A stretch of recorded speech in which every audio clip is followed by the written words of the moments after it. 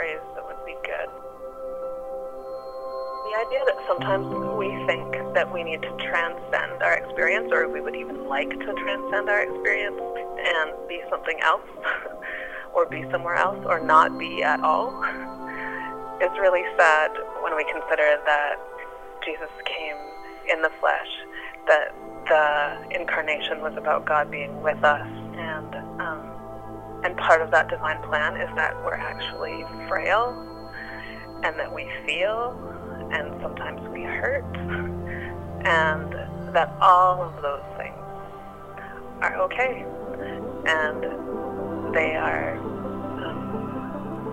something that defines our humanity, that will connect us with God, because it's God who made us and breathed life into us and made us human and said it was good.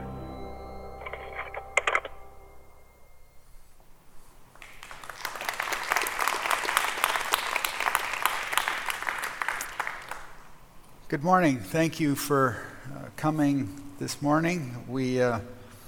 I feel especially qualified to talk on being human because I'm certainly not anything more than that, despite the intro.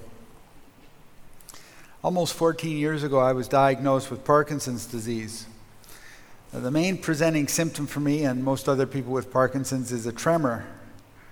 So if you hear or feel a little shaking in the room, it's probably me, not you, and it's probably not an earthquake. There are other side effects to Parkinson's disease, including loss of confidence.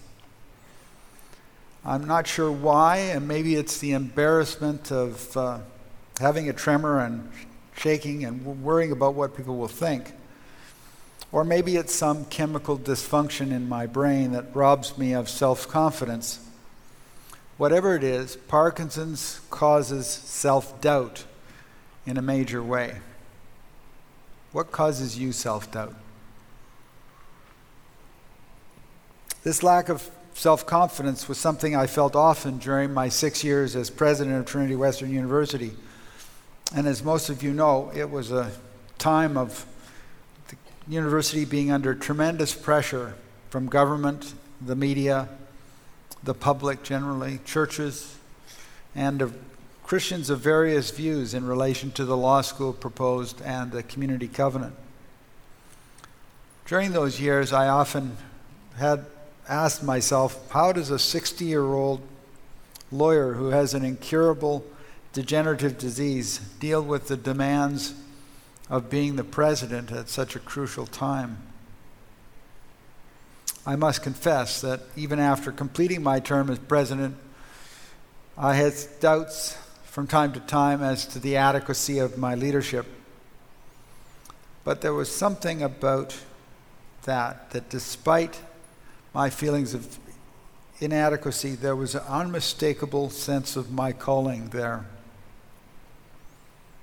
It was in times of deepest doubt and feelings of inadequacy that I remember hearing a rather strange challenge echoing out of my past. It came in the form of 3 words which you may remember from when you were a kid. I dare you. Remember some time when somebody dared you to do something? These were the words that I would hear when I was too scared to pray or even think, when I was in a jam and didn't have a clue as to how to get out of it. These were words that seemed meant to be both encouraging and challenging at the same time. I dare you. Even as I stand in front of you today, I can hear those words, and I believe that those words are for me and maybe for you too. The history of those 3 words in my life began innocently enough. It all started with a simple Sunday school chorus that I learned when I was 7 or 8 years old, attending a small Baptist church in the Okanagan. Now, when I say I attended the church, I really didn't have much choice because my parents made sure I was there.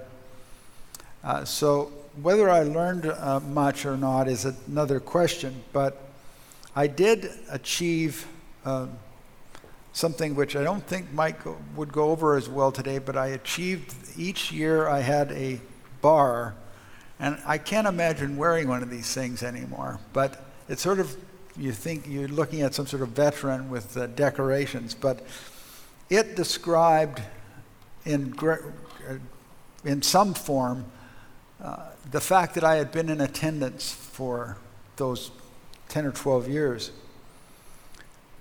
But when I wore them, I looked more like a decorated veteran, you know. But it was for attendance, remember, not for courage or for even knowledge. My Sunday school class was typically small, 6 or 7 students, sitting in a circle listening to Bible stories told by Mrs. Tulloch, while the scenes of the story were depicted on a flannel graph board. Now, I couldn't see you if you had your hand up, but I doubt whether there would be very many people with their hands up to say they knew what a flannel board or a flannel graph was. This is a picture. Now, that's not Mrs. Tulloch, but I think if Mrs. Tulloch had been a man, that's what she might have looked like. Not the most appealing picture. But the flannel graph was depicting the stories of the Bible, and we sat through it squirming or otherwise. It's sort of a no-tech PowerPoint. And today, of course, we'd have it all on video and we would be entertained by it. But back then, that was what we've got. That's my recollection of Sunday school. I hate to admit it, but I was a coward at heart. I was always looking for the easy way out, and I had a little preparatory work to do, but I was good at talking myself out of things. Maybe that was part of my leading to a legal career. And if it didn't work to talk my way out, I was prone to run away from confrontation and avoid any activity which required courage. But through my childhood, there was that simple Sunday school song that taunted and challenged me. I would often hear the words in my head. Very few of you may have ever heard of this song, but the chorus goes like this. Dare to be a Daniel. Dare to walk alone. Dare to have a purpose firm. Dare to make it known. Now you should be thankful I didn't have to sing that, but that's the song. It was written by Philip Bliss in 1873 for his Sunday school class in Chicago. More about him in a minute. Now, I'm sure that part of my response to this song was the guilt that I felt at really being so fearful. But most of the reason that this song bothered me is I kind of resented the challenge to have courage like Daniel. Compared to him, I was a failure. He seemed perfect, like some fairy tale character or perhaps a superhero. And frankly, I preferred Samson, who was tough, fighting all the time and having great success. And he struck me as more of the Justice League superhero that we hear about today in today's movies. But Daniel's biography, as set out in the Bible, in the book of Daniel, and I would encourage you, if you get a chance, to read through that book. It's not that long. Read through that book in the next few days, maybe the next week. But for now, let me summarize the story. Daniel stood out from the crowd in the very beginning. He was a young Jewish man who, following the defeat of the Israelites, found himself in captivity and transported to Babylon with 3 friends. You may know or remember his 3 friends, Shadrach, Meshach, and Abednego. But Daniel and his friends were not the ordinary run-of-the-mill slave labor, which was the fate of most of the other Jewish captives. These 4 were singled out as the cream of the crop. So as Daniel described, they were young men without a physical defect, handsome, showing aptitude for every kind of learning, well-informed, quick to understand, and qualified to serve in the king's palace. How does that sound for a personal profile? I don't know about you, but the description of Daniel and his friends leaves me feeling completely inadequate. Now, despite the good fortune and special treatment he experienced as a captive, Daniel made up his mind to opt out of taking the special food that had been designated by the king for his special young men in training. Because to eat some of those foods would have been contrary to the Jewish law and his commitment to God. His friends joined him in the decision to approach the chief official of the king and request that they be permitted to forego the special meals and instead be vegetables and water, the original vegans. This was clearly a risky, career-limiting move for these young men. I can only imagine the pressure that they were under to give in and adopt the societal norms as established by and dictated by the king. Who of us would stick to our guns, cling to our culture, hold on to our religion, and maintain our habits when to do so would threaten our very lives? Remember, this was a hopeless situation. The Babylonians had taken these men far from their homes.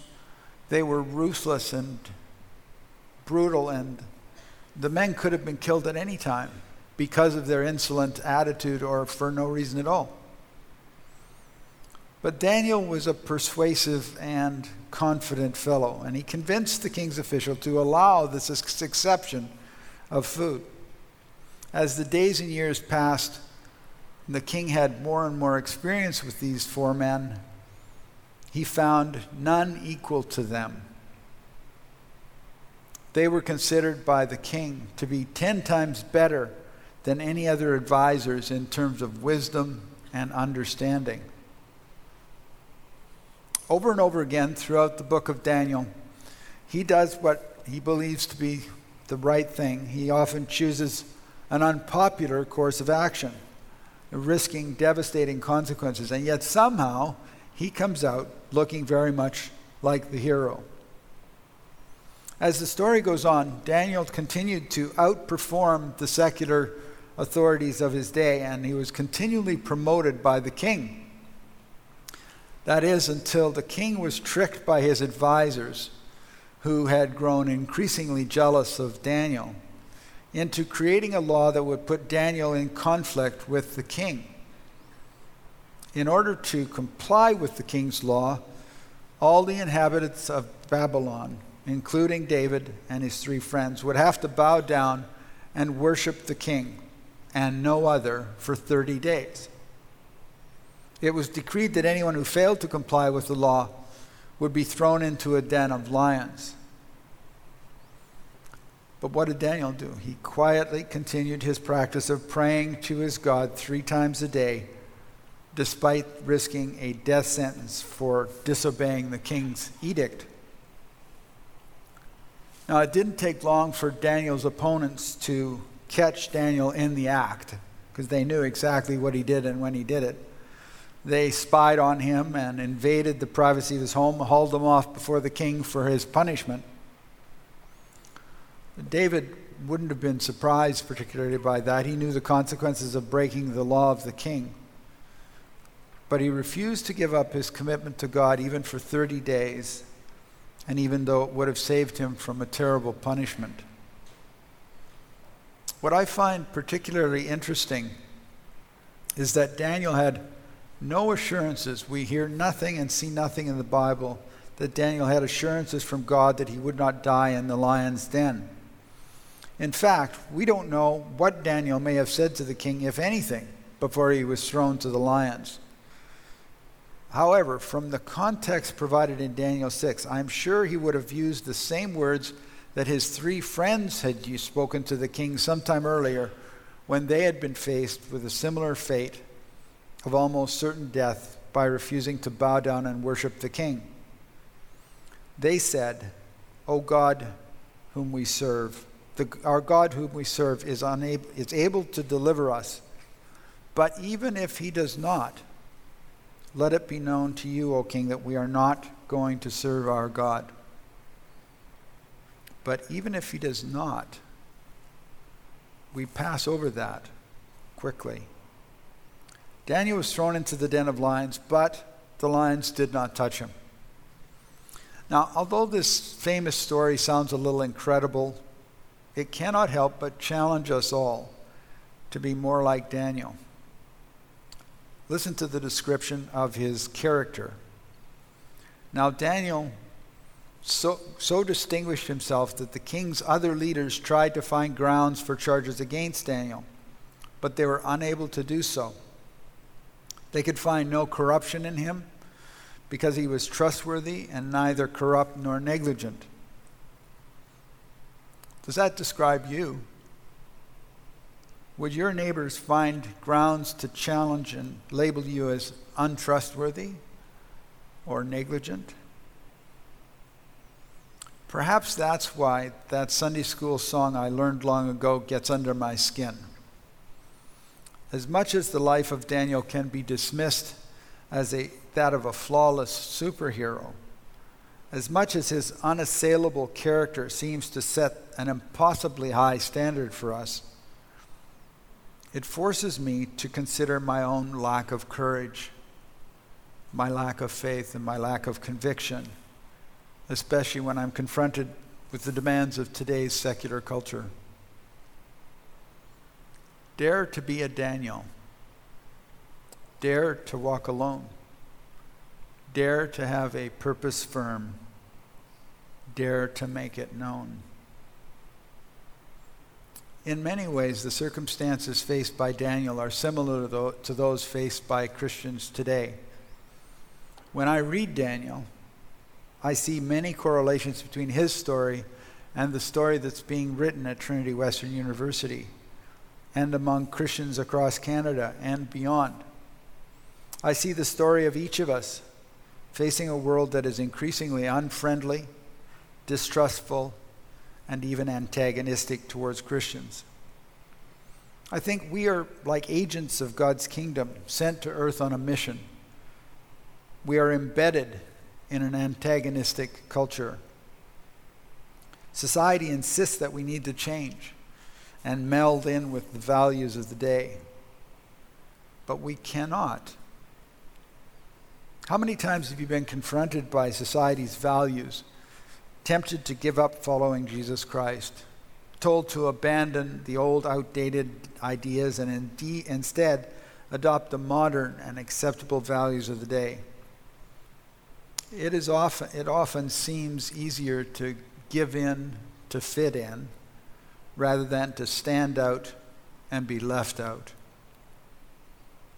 Let's face it, much of society doesn't seem to like Christians very much. To be sure, you might feel outgunned as I do, often, afraid and overwhelmed.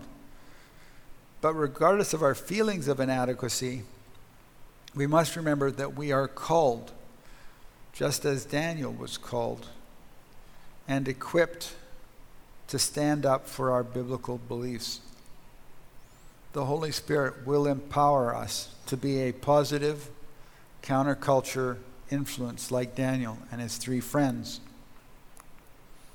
Now, don't get me wrong, I'm not advocating a siege mentality that urges us to hide away in bunkers or pursue martyrdom. Neither am I talking about waging a culture war. I like to be liked. Most people like to be liked. Most people like to be accepted and included and laughed with, not at. I like to be popular, have lots of friends, and be respected for my views.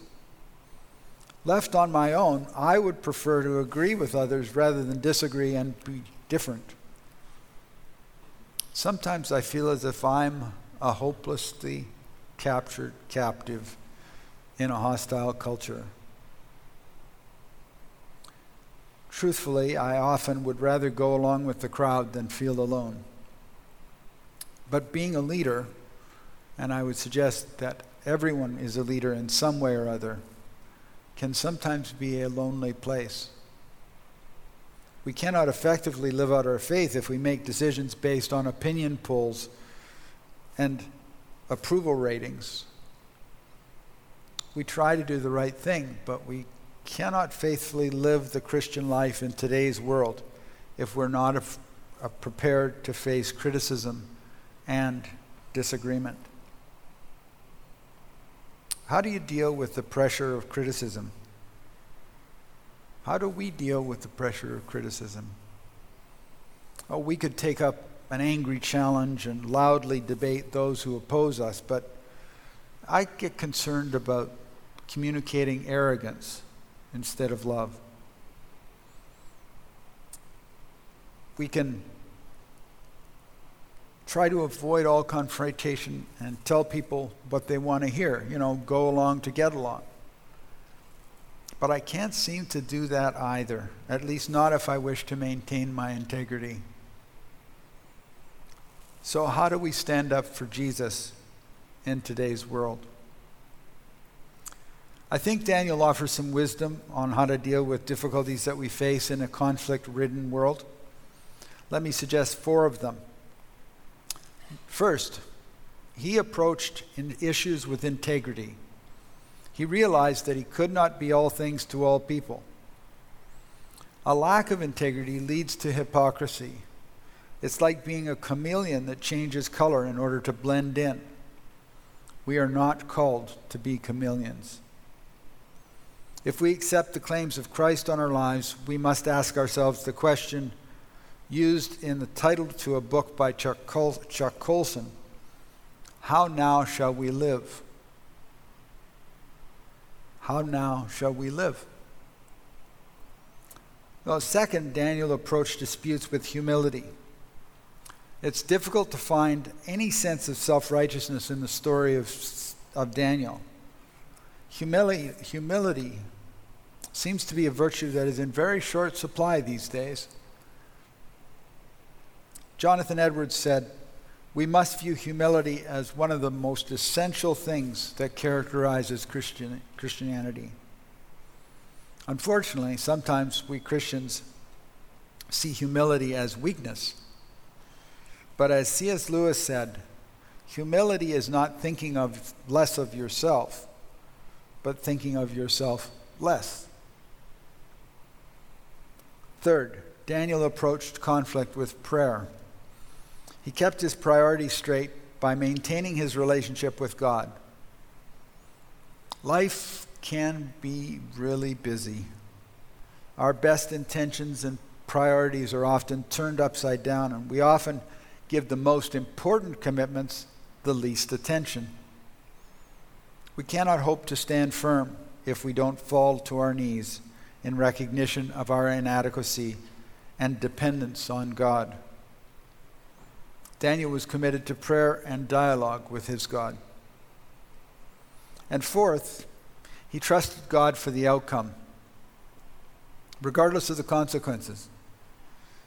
I love the title of a book written by Brenda Pugh, who is the wife of Carson Pugh, and it's called But If Not. It chronicles the final 588 days of her life from a cancer diagnosis to the day of her death. The title reflects the faith of one who surrendered the outcome and acknowledged the supremacy and sovereignty of God. I know a little of what it is like to feel intense disappointment and discouragement. It's easy to trust God in the good times, when things are turning out the way we want. What about when things don't turn out so well? A few years ago, a friend of mine was facing a very serious cancer diagnosis, and he wasn't expected to outlive a 5-year period of time. He found himself worrying about the future, his wife and family, his business, and how to live out the rest of his life. He told me later that he found a certain daily practice that helped him understand how he was to respond to this life-threatening disease. He looked into his mirror first thing every morning and asked himself the question, do you trust in God, or do you just say you do? Do you trust in God, or do you just say you do? I find that to be a deeply probing and convicting question. We need the same faith that is reflected in the life of Daniel as he faced the lions, and his 3 friends as they faced the fiery furnace, in order to answer that question well. These 4 reasons from Daniel, integrity, humility, prayerfulness, and faithfulness, have often helped me. During a particularly difficult time some years ago, I found myself struggling with how to respond to a situation where I felt unfairly judged, personally wronged, misunderstood, and left feeling very alone. It was then that God gave me 3 simple principles to test myself when I face difficult circumstances. Maybe you will find them helpful as well. Number 1 is do the right thing. Daniel did the right thing. In other words, question your conclusions. Test them with mentors and faithful friends who know you and will give you the straight goods. Search Scripture and pray for clarity until you feel that you have determined what is the right thing to act and respond to difficult circumstances. So do the right thing. Number 2, do it the right way. Now, sometimes I go about doing what I'm convinced is the right thing in the wrong way. Take, for instance, the lessons I've learned about email. I've found that attempting to deal with conflict by email or text is rarely the right way. Communicating effectively and sensitively on difficult topics is often extremely challenging. The way we do things can easily be misunderstood or misinterpreted, causing more damage in the process. Daniel went about doing the right thing in the right way. So it's not just doing the right thing. It's doing the right thing in the right way that matters. And number 3, do it with the right attitude. What's your motive? Daniel had the right motive. This is perhaps the toughest question for you and I to pass.